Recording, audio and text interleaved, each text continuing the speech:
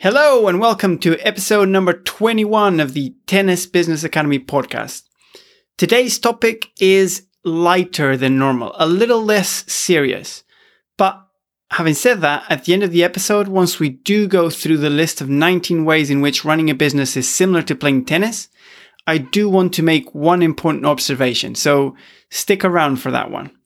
Now, a big part of why I enjoy discussing and talking about business is because I've always seen it as a game, just like tennis or any other sport for that matter.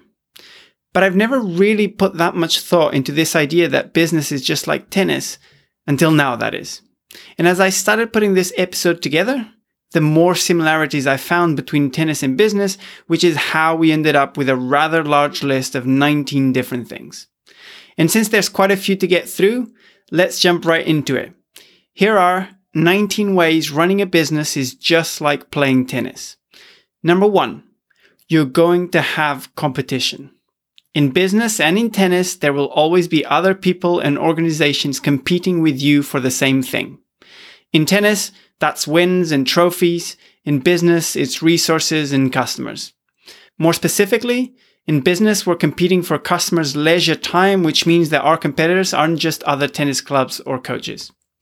People go to work or kids go to school, and then they have a few free hours where they can decide what to do with their time. They could play tennis, or they could play football, rugby, cricket, video games, go to yoga, to the gym, to the cinema, to the theater for a run, or just sit at home in front of the TV. The number of competitors in business is pretty much unlimited.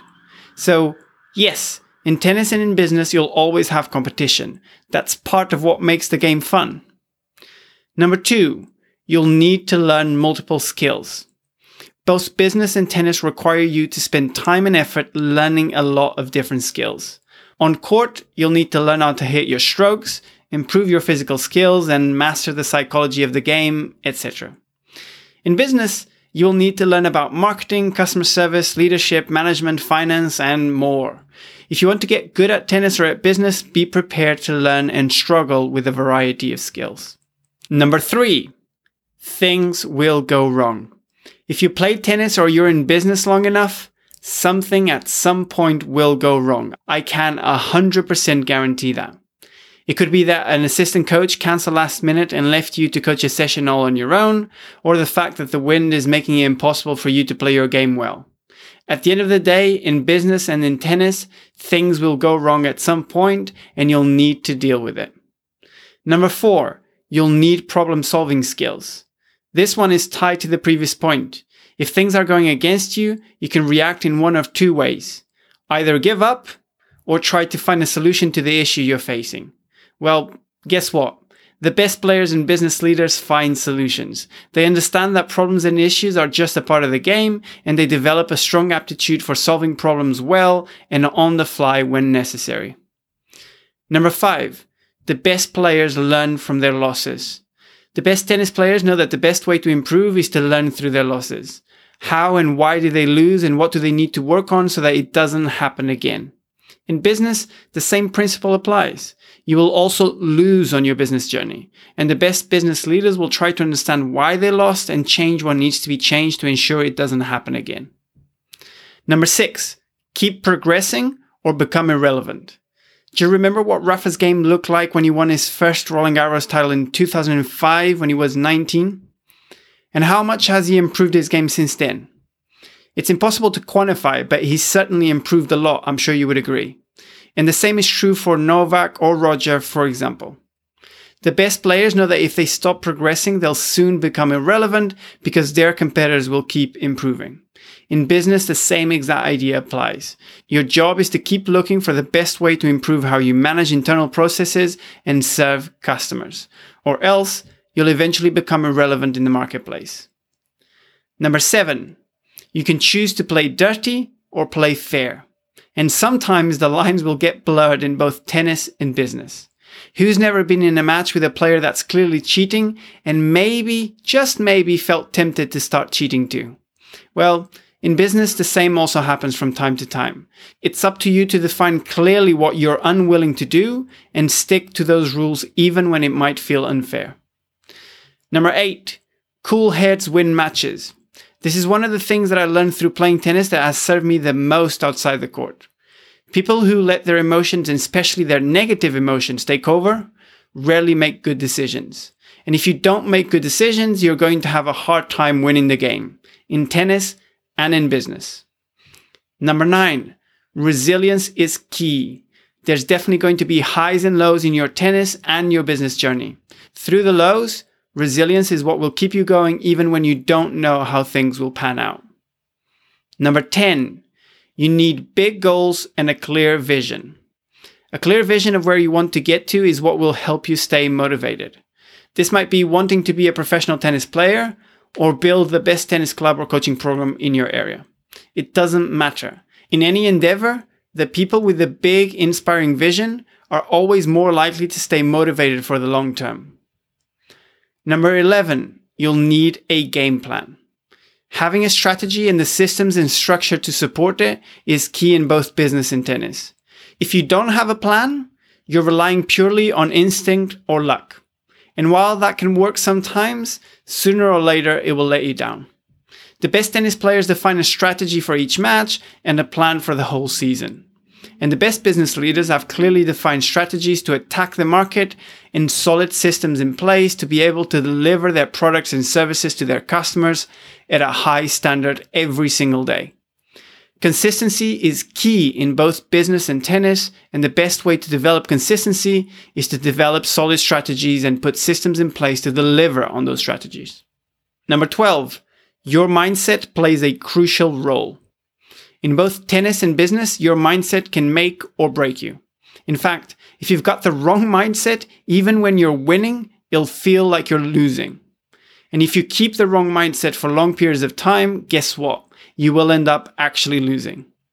Good players in both business and tennis focus on what they can control and spend very little time and energy worrying about what they can't control. This allows them to get a sense of progress around their work that then motivates them to keep going, creating a virtuous cycle. If you have the wrong mindset, the opposite happens.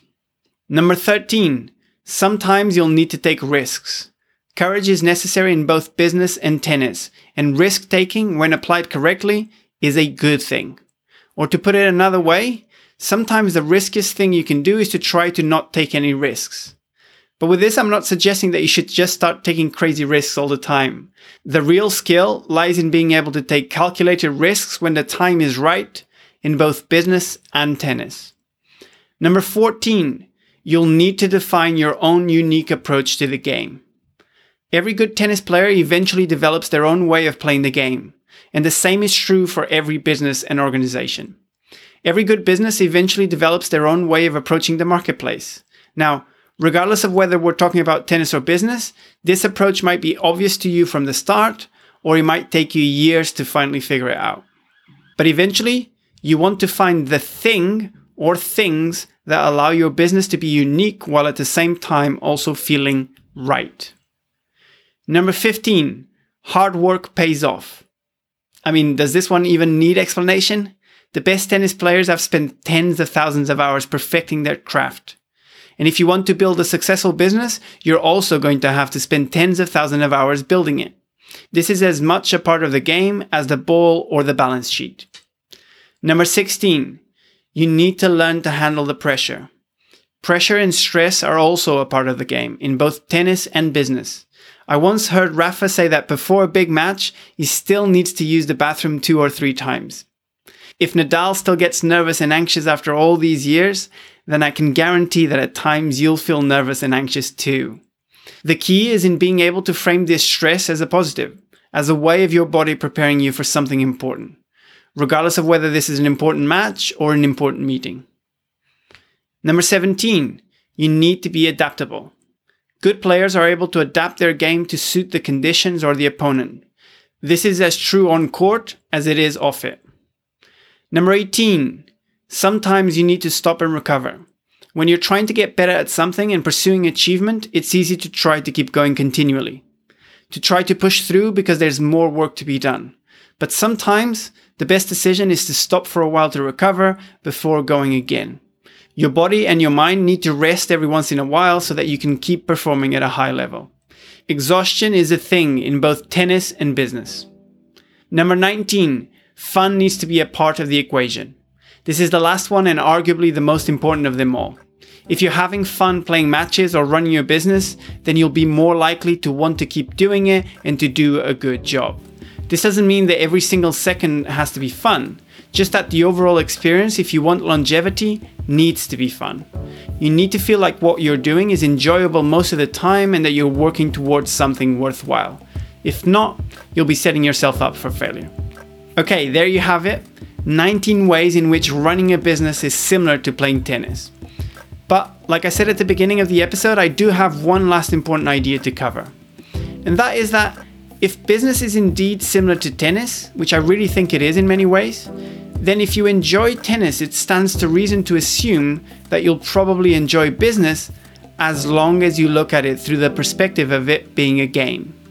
So if you've never felt like business was your thing, I'm hoping that this episode makes you pause and consider that maybe business can be interesting and even fun as long as you look at it from the right angle. And that therefore you'd be willing and perhaps even inspired to spend a bit more time learning and executing on the different skills and initiatives necessary to build and run a successful business or club.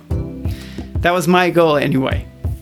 All right, that's it for today's episode. As always, I'll be back next week with another installment of the Tennis Business Academy podcast. Until then, and thanks for tuning in.